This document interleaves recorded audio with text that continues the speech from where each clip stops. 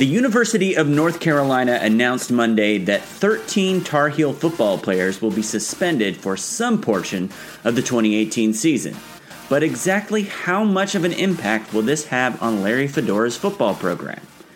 It's August 7th. My name is Connor Tapp, and you are listening to the 24/7 Sports Morning Blitz. A baker's dozen of North Carolina football players will miss some portion of the 2018 football season, but which players and how many games? Well, it's pretty complicated. Ross Martin of Inside Carolina was on the scene for UNC's Monday evening press conference to address the suspensions.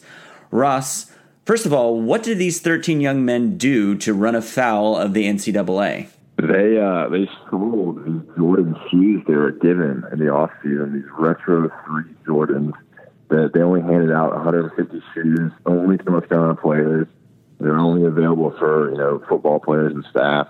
And a couple players, or 13 players, sold these to dealers or directly to certain individuals who sold them for more, and they got caught. They got busted. And UNC found out about this through a social media post, self-reported the secondary violation, and the suspensions came down today. So 13 players will miss varying degrees of time based on the monetary value of the shoes they sold, and that's that. And it wasn't all starters. It was only 2 starters and then a lot of reserves and backups. So the hit is not really as bad as it sounds to like UNC's fortunes for the 2018 season.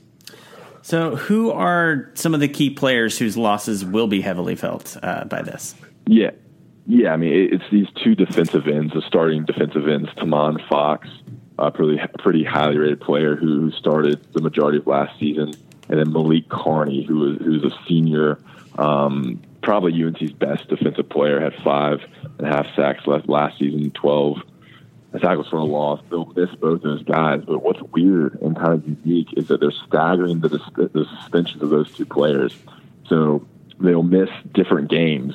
They did this because they requested to the NCAA that they get kind of like a safety hardship kind of deal where there's so many players in that position who are being suspended. They requested they stagger those. So it really plays to UNC's favor that Tamon Fox and Malik Carney won't miss the same game. So they'll each miss 4 games, but they'll all be different games. UNC had a bit of a quarterback battle going on this offseason with Chaz Surratt being part of the 13 players suspended here. Does this effectively resolve that argument? Yeah, I mean, they were competing. It was a pretty, balanced competition. I think Nathan Elliott kind of had the heads up kind of going into training camp, and he was running with the ones as well. And this essentially, like you said, ends that competition. Larry Fedora named Nathan Elliott the starter. Nathan Elliott played in 3 games last season to close the year and won 2 of those 3 games. He's a junior at Texas, so he's going to be the starter. Fedora came out and said it today, 3 weeks from the opener, which is unusual because Larry Fedora loves to kind of drag it on until like the last week.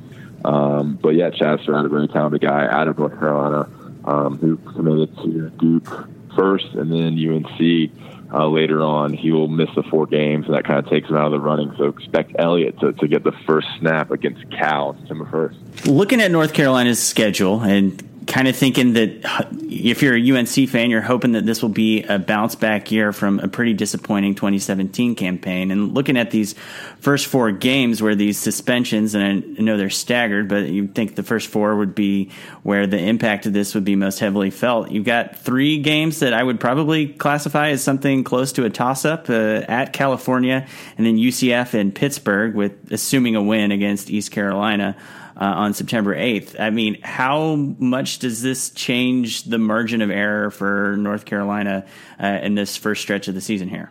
Yeah, I don't think it really changes too much. I mean, they're going to miss those defensive ends for one of those defensive ends for those games. Both those guys play against Cal. So the Cal game, they're obviously putting, everything into that game to win that game. Like you said, I think Cal, UCF, Pitt are winnable games. They are kind of toss-ups. I think they could easily lose those 3 games. And I think East Carolina is also a tough matchup. It's kind of like East Carolina's Super Bowl.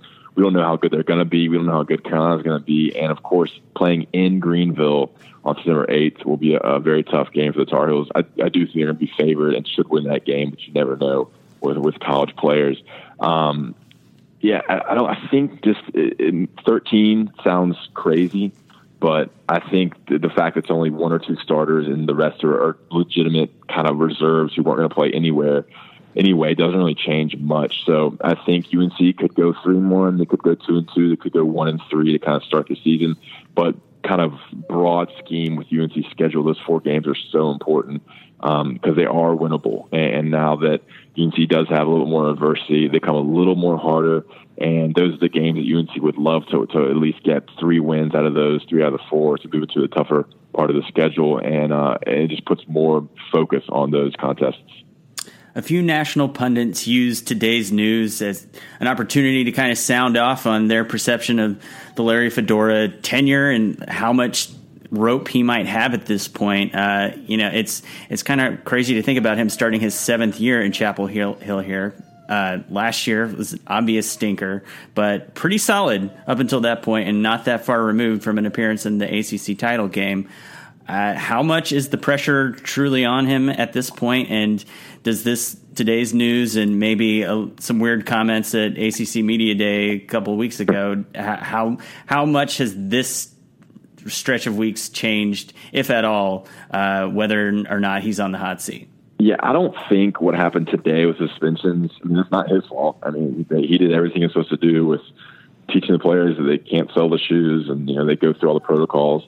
And then the ACC Day stuff, I mean, it was kind of blowhardy and it was not necessary, but I don't think that has anything to do with his job security. I think it will come down to wins on the field. And they're coming off a really rough 3-9 season.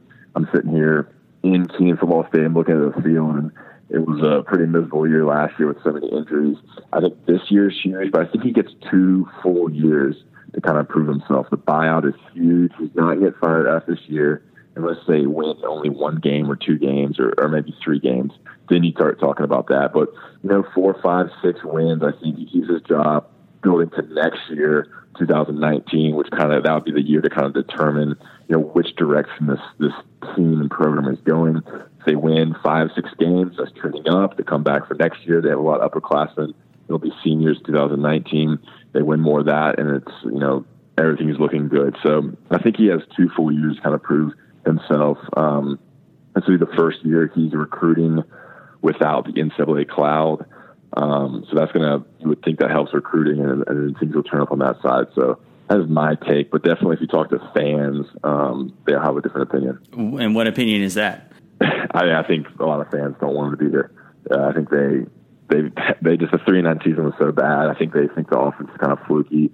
You never have a really good defense. So I think a lot of fans put on the hot seat, but I think if you know what you're talking about and you talk with the AD and realize kind of what he's gone through here, having to recruit underneath that cloud, and the fact that he is 2 seasons removed from 11-3, producing a lot of info draft picks and winning 8 games with Mitch Trubisky, I think he's shown he knows how to coach and recruit, and that the 3-9 season is more of a fluke than what is, the mainstay here in Chapel Hill.